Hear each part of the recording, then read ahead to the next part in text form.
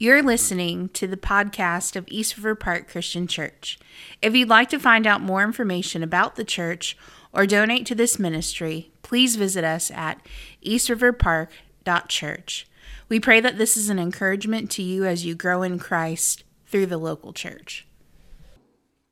My oldest son he just has to know what is up ahead, or he's just racked with nerves and worry. Look, y'all, you've been there before. You're going to love it. No, that wasn't enough. Tell us where we're going. Tell us where we're going. All right. Okay. Let me give you a hint. It starts with the letter H. Their brains began to spin. They just had to know what was up ahead. They just had to know what was next. We going to Dunkin' Donuts? All right. Well, that doesn't start with H, so no. And there was some silence, and they're like, we going to the arcade? And I'm like, guys, again, we're not going to the arcade. It doesn't start with an H. So I could see them in the mirror growing in frustration that was just driving them crazy to not know the next destination, and this sly smirk began to grow on Judah's face in the very back seat. And he said, I know where we're going. I figured it out. And so his brother and sister begged and pleaded for the answer. Tell us, Judah, tell us. Well, he said H, so that must mean we're going home. Yeah, that's it. Yeah, you got it, man. Ding, ding, ding. There's the right answer. We are driving home. I thought it was a fun little game. My children did not think that was fun. And after all these years, after so many years of growing up, we still act like children in the back of a car just begging to know what's up ahead. The anxiousness of our heart to know what cannot be known. The anxiety that floods every single one of us to know what is up ahead in the middle of our journey. Wouldn't life just be so much easier if God revealed the future to us? And maybe some of us would say yes. Maybe some of us would say, we don't want to know. And I'm saying we're just desiring the wrong thing. That the answer to anxiety is not the revealing of the future. The answer to anxiety is what has been revealed to us today. Let me show you from the Word what that means. We'll begin in Matthew 11. If you have a physical Bible or a digital Bible, it appears that I left my Bible at home. So I'm thankful for technology. So we'll just read off my iPad this morning. So if you're with me and you didn't bring your physical Bible, I'll read out of the ESV translation. If you have a digital Bible, everything else is it's on your bulletin and also on the screens. But before we study the Word together this morning, let's pray together.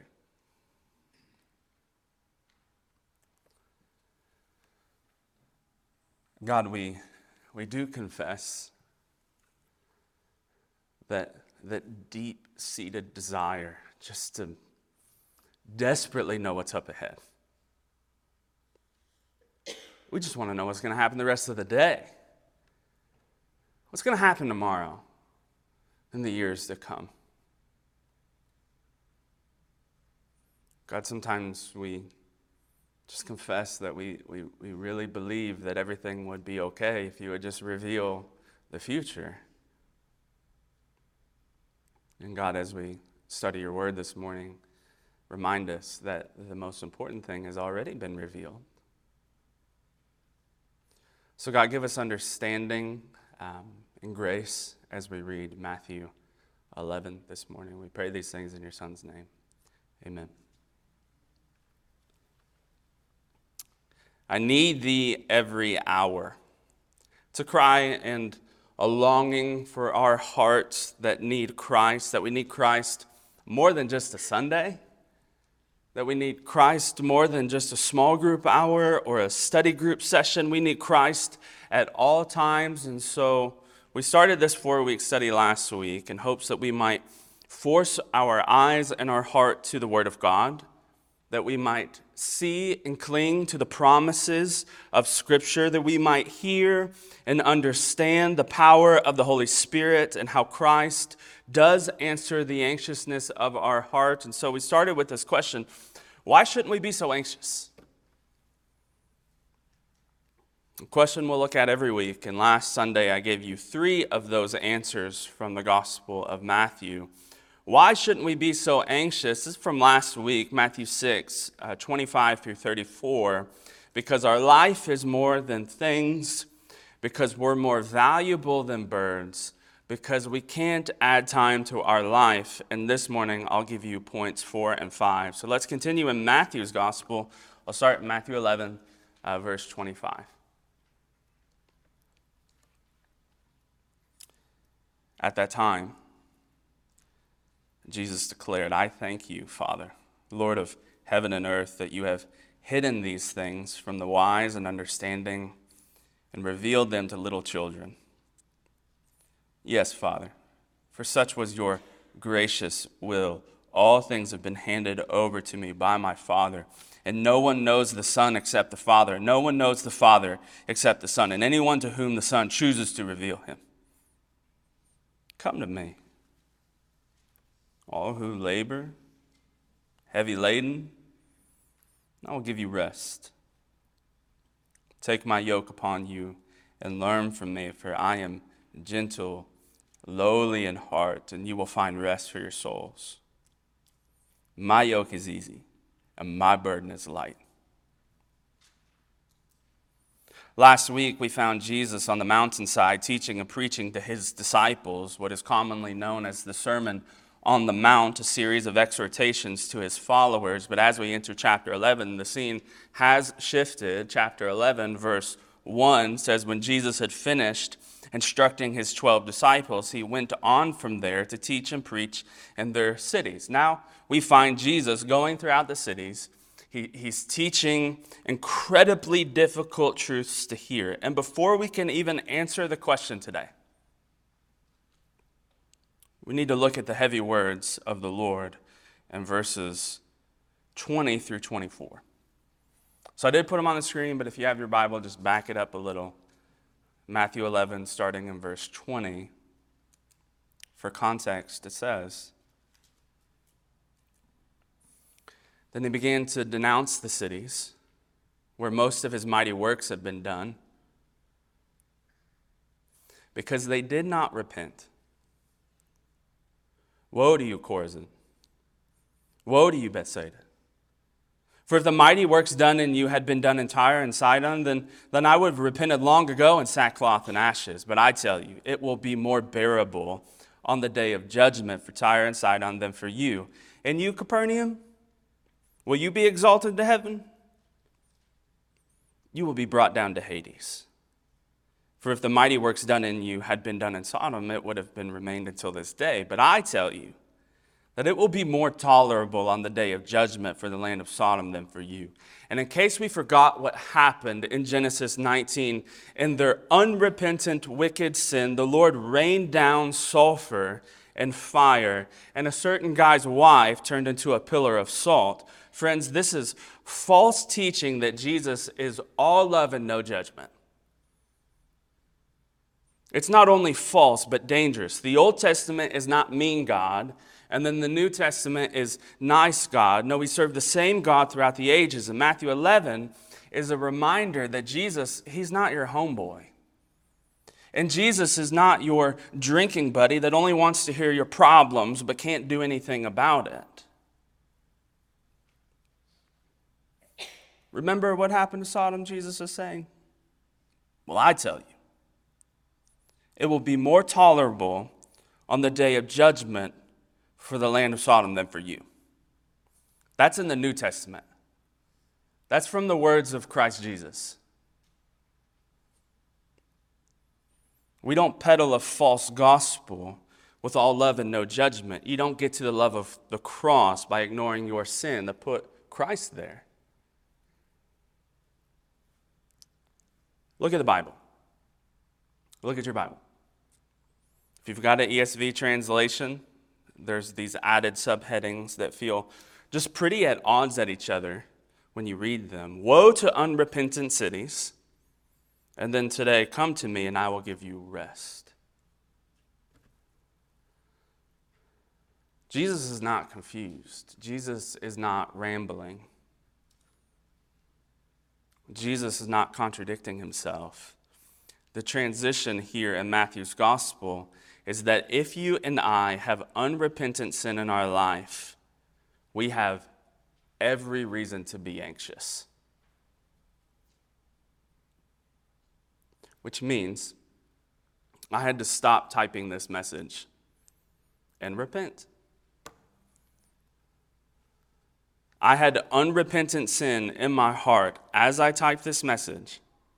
I had sin that was causing this anxious reality in my soul before a holy God. And I had to stop what I was doing and confess my sin to the Lord. If you have unrepentant sin right now, you should be anxious. Your heart should be flooded with anxiety and worry and fear. Like, how dare I try to preach this message and not get right before the Lord? How dare you act like everything is fine when it's not? Sin does and should cause an anxious heart before a holy God. Woe to unrepentant us. And I almost never do this, but if you've not confessed your sin to the Lord, let's do it right now. I mean, what's the point of waiting for some cultural altar call?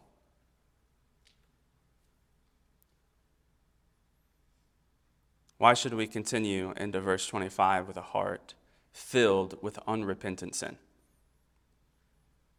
So I'm going to give you a few moments. Give myself a few moments. Pray a prayer similar to this. Lord, forgive me for not obeying your word. Forgive me for thinking and doing whatever I want. Lord, and I trust you will forgive me. So seriously, I'll give you a few moments to pray, just you and the Lord. I'll pray and then we'll continue.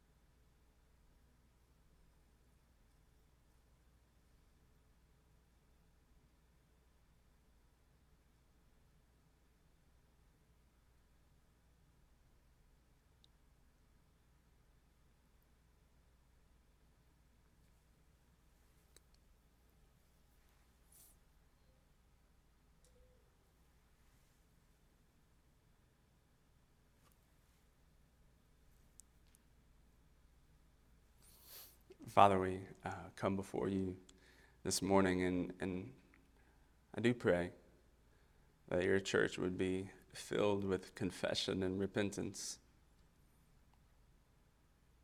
that the silence in a church service, for whatever reason, feels so awkward these days. God, we want to look forward to gathering with you, with others. God, we want to look forward to gathering around your word. We want to look forward to the rest of the study, and we want to do that with a clean heart. God, we confess our sin to you, both privately and as individuals and even publicly, corporately. And God, we trust, according to your word, that you will forgive us, that you have forgiven us. And so we move forward with confidence, and we pray these things in your Son's name. Amen. Why shouldn't we be so anxious? All right, I believe we can now correctly answer that question. If our heart is right before the holy God, why shouldn't we be so anxious? Let me give you point 4. 4, because God has been revealed to us. God's been revealed to us. Verse 25, at that time, Jesus declared, so this is a public prayer that was obviously an earshot of Matthew, a deeply personal, profound public prayer between the Son and the Father. Verse 25, I thank you, Father, Lord of heaven and earth, that you have hidden these things from the wise and understanding and revealed them to little children. Yes, Father, for such was your gracious will. All things have been handed over to me by my Father, and no one knows the Son except the Father. No one knows the Father except the Son, and anyone to whom the Son chooses to reveal him. All right, let's first look at the meaning of verses 25 through 27, and then we'll look at the implication. What does it mean? Well, first we need to understand that our Heavenly Father has sovereign reign and control over all things. He's Lord over heaven. Every angel, every created heavenly being, all order and creation of the heavens, the Father is Lord over it all. He's Lord over earth. Every human, every animal, every country, every ruler, every business in Carter County, every boss that you love or you struggle to love, every weather pattern, every tree, every mountain, all order and creation of the earth, the Father is Lord over it all. Secondly, we need to understand that it was the gracious will of our Heavenly Father to reveal the saving work of Christ Jesus to us. Now, that doesn't remove our responsibility to respond to the good news of Jesus. That doesn't remove our responsibility to choose Christ. That doesn't remove our responsibility to walk in righteousness. But come on, y'all, don't minimize God's word just because it's difficult to wrap your head around.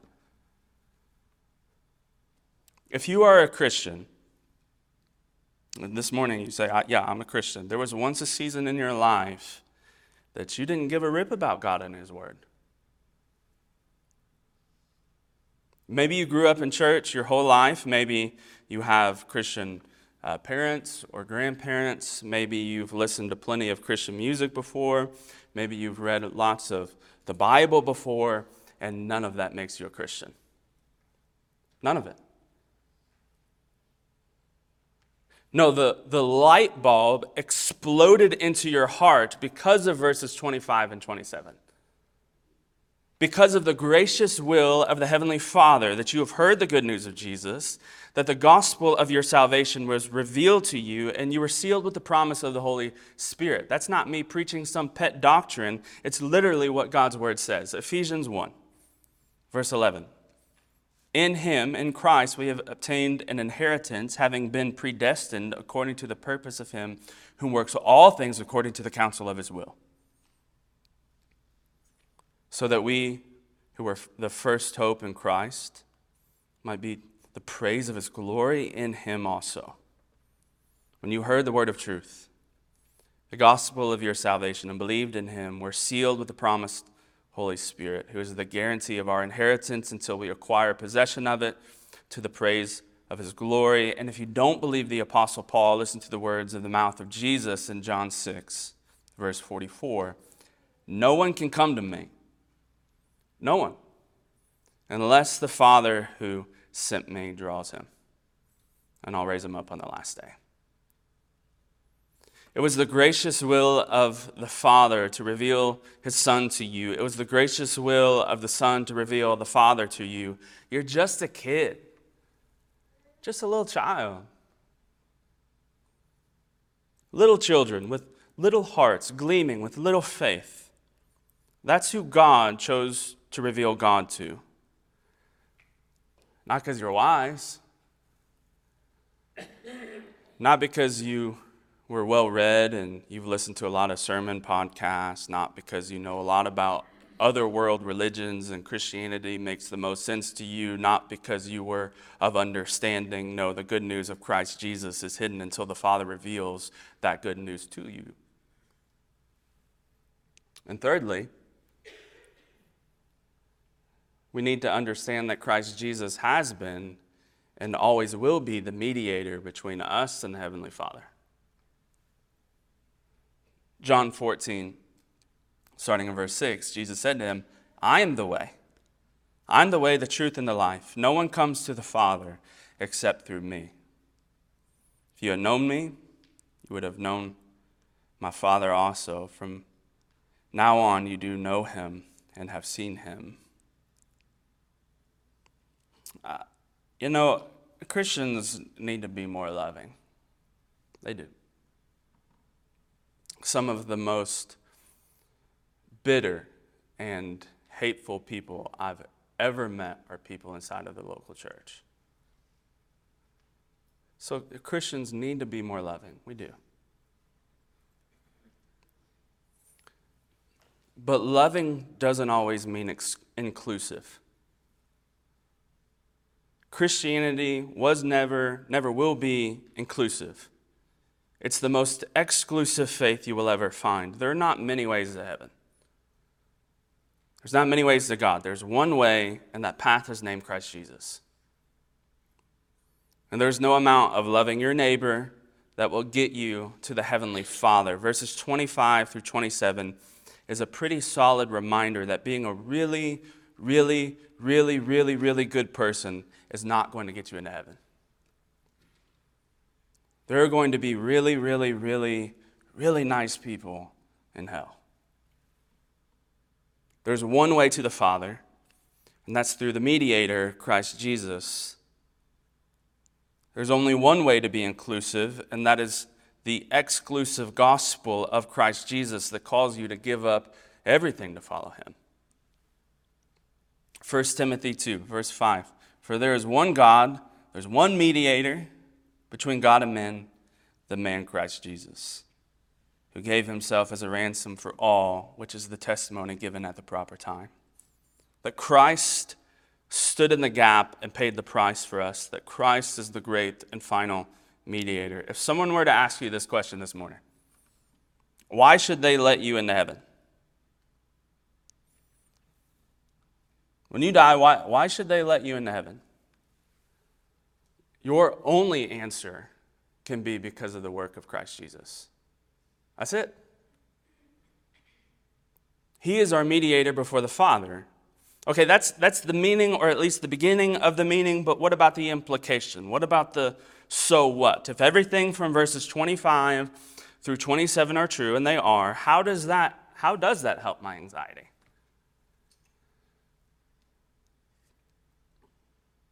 So there's a puzzle game that exists that I've always hated. The idea of the game is to show you a picture, and except that your view of that picture is zoomed all the way in. And just by some of the shapes that you see and the colors, you take a few guesses on what you're being shown. Not great with any puzzle games, but certainly not with that one. And if you know where I'm going, as the game progresses, you begin to zoom out, and the more that they zoom out, the more it all makes sense, and you just keep doing this pattern until the first person guesses what that picture is.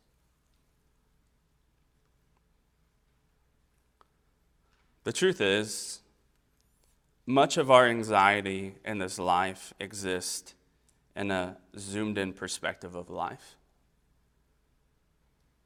where we are so far zoomed into our little issues and our little struggles and our little mess, we fail to see the whole picture. You know, if someone would just zoom out for us, that'd be great. If someone would just reveal the rest of the picture for us, maybe I wouldn't have to keep guessing the answer. And friends, that's verses 25 and 27. We keep wanting the future revealed to us when we already have everything that matters revealed to us in Christ. And this might sting, but, is that not enough for you?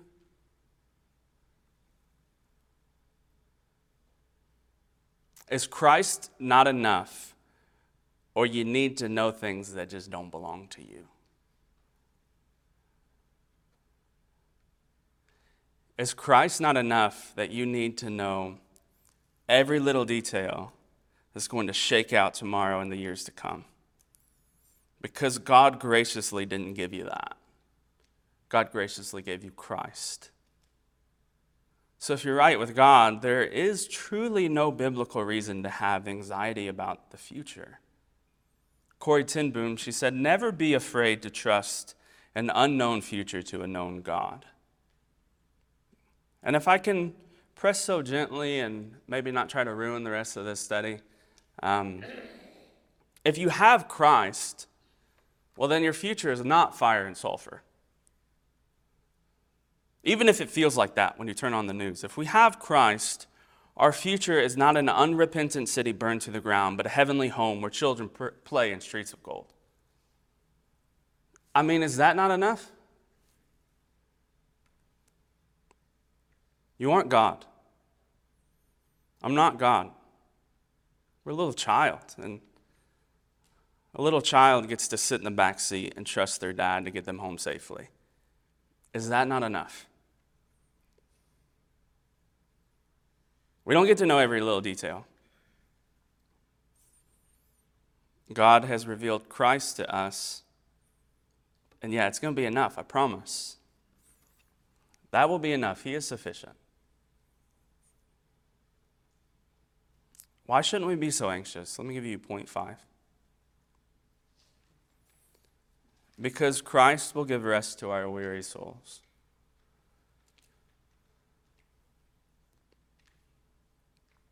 Verses 28 through 30, it brings us to the culmination of implication here in the text. Now that we see that God has been revealed to us, the prayer of Christ moves to the prayer for his children. Starting in verse 28, come to me, all who labor and are heavy laden, and I will give you rest. Take my yoke upon you and learn from me, and I'm gentle, I'm lowly in heart. You will find rest for your souls. The yoke, this farming imagery, a wooden frame used to join 2 oxen together, yoke used for the purpose of plowing fields and heavy loads, a team effort. What a strong, profound answer for this morning, this idea of being heavy laden. Because sometimes I just feel like I'm going to snap. Maybe that's me, and maybe it's just 3 little kids right now, but there's just too much going on sometimes. Too many things to juggle, too many plates that cannot be dropped. And I told one of our staff members this week, sometimes I feel like my brain is breaking. Heavy laden, just one more thing piled onto our overloaded schedules, this desire to do it all. And let me kindly remind us that our desire to do it all is not admirable or respectable. That desire to fill our schedules with so many things so we don't let anyone down. The desire to be everything for everyone so you can just get some sleep at night. That's not a good and respectable thing. It's a statement that you would rather pretend to be the Savior of the world than rest in the Savior of the world. The anxiety to do it all is actually an act of rebellion. This is a plea from Christ that it just does not have to be this way. Come to him, lock arms with him, learn from him, abide in him, rest in Christ, and find rest for your souls. So it's absolutely of no coincidence that the next chapter of Matthew deals with Sabbath rest. If you turn to the next chapter, chapter 12, you see this altercation between Jesus and the religious leaders of the day, and Jesus is out picking some grain heads for his hungry disciples to eat on the Sabbath. The religious leaders, they lose their minds because they think picking some of these grain heads is a sign of working on the Sabbath, when by law they feel like they should be resting. And Jesus, in more ways than one, tells them that he is Lord of the Sabbath. Meaning Sabbath rest, it's more than just a physical day. Maybe it's not less than. Sabbath rest is more than just some man-made rules. Sabbath rest is about Christ. And if you're not abiding in Christ, there's no amount of time off that's going to quench the longing of that heart. Being yoked to Christ is not some nice ideology, it's theology and practice. So you aren't yoked to Christ if you're always just too busy to gather in the local church and to hear God's word and to sing to his name with a community of believers. You're just not.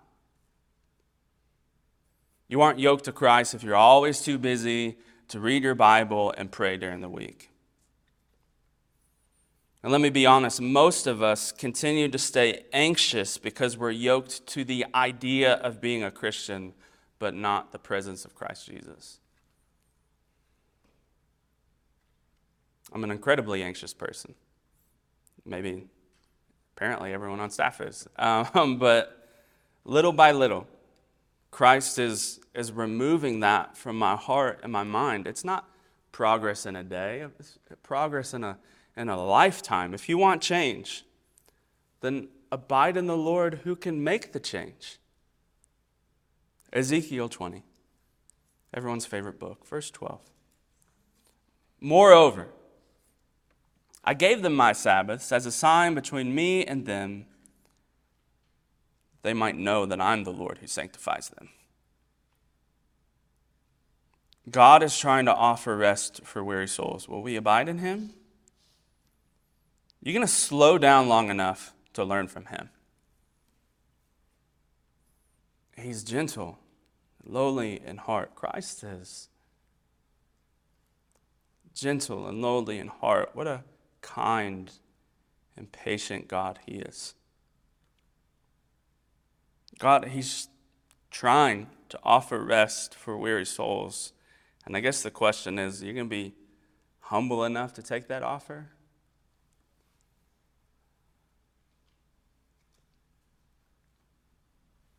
Several months ago, I lost my backpack. I know, everyone's really concerned about this right now. And I used that bag to carry around my iPad and my Bible. Maybe that's where my Bible is. And no, it's not. And all kinds of these random electronics. Thankfully, it was empty, but I couldn't find it anywhere.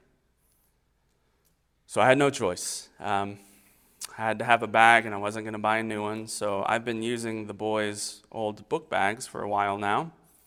And I just load them up and with my stuff, and I just keep going. And to be really transparent, people keep making fun of me about this. And my sister laughed at me when she saw me with a small Batman backpack. And even our own church elders laughed at me when they saw me with a Mario backpack. And random strangers, they keep giving me weird looks when they see me with a Spider-Man backpack. And I get it. I deserve most of it. But last week after second service, I walked back that door behind the stage. I was looking for something, and there it was. My trusty old backpack behind the stage. I thought I had lost it forever, and there it was. And my wife called, and I immediately told her with too much excitement what I had found, and she did not return that excitement, and that's okay. And here's the thing, as thankful as I am to not having to carry around my stuff in a tiny superhero bag, I still got to carry my stuff around. I mean, changing book bags didn't change the weight of anything. It's just as heavy as it's always been. Let's be serious. Verse 30, it doesn't make sense all the time, does it?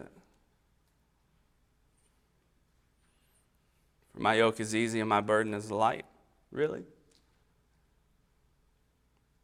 Because I've been gathering with the local church consistently for my entire life. I've been reading the Bible, praying faithfully for many years. I've been doing what I'm supposed to be doing, and none of this feels light.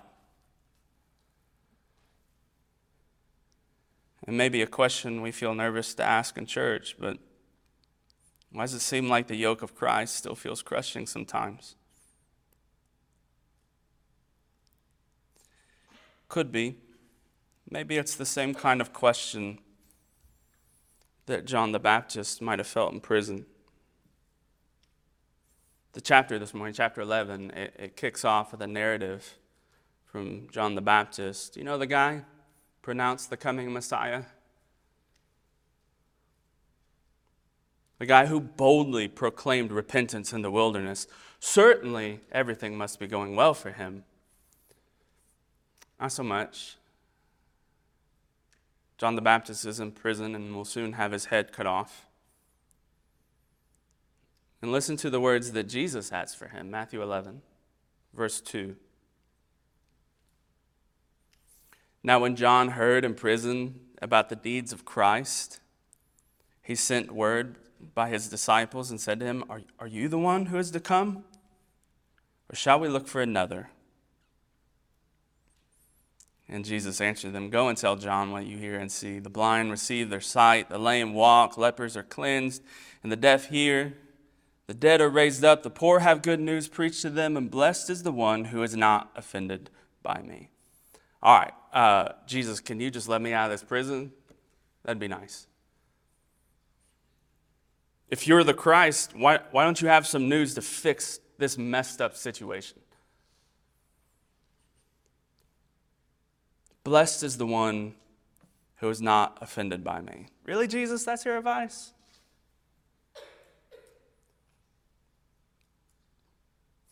See, being yoked to Christ doesn't mean that everything in life's going to get better. It might actually get worse. It's not easy because it's easy. It's easy because you don't have to be yoked to sin and death anymore. You're not blessed because everything in your life is perfect. You're blessed because Christ will get you safely home. You're not blessed because you never struggle. You're blessed because you're made right with God. And you don't have to do that alone. In fact, you can't. Why don't you come sit down with Jesus and learn from him?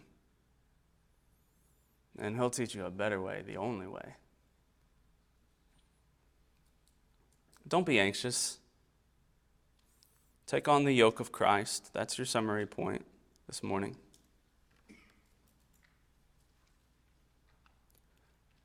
John Bloom, he says this is the yoke exchange. In the cross, Jesus takes our inconceivably and unbearably heavy yoke of sin's condemnation and penalty. And he offers in us in exchange, the easy yoke and light burden of simply just trusting in him. He does all the work and gives us all the rest. And his work not only fully addresses our sin problem, but also provides the supply of every other need we'll ever have. All we are required to do is trust in him. So if you're weary, whatever reason, whatever complexity, Jesus invites you to come. Come take his light yoke of believing in him. And if it's hard, don't come alone. Come to Jesus with and through a believing friend. Believe, abide, follow Jesus' example, and you'll find rest for your soul. Let's pray together.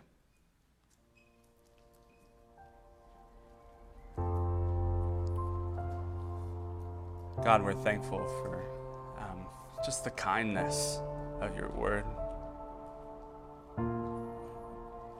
I get so frustrated with myself.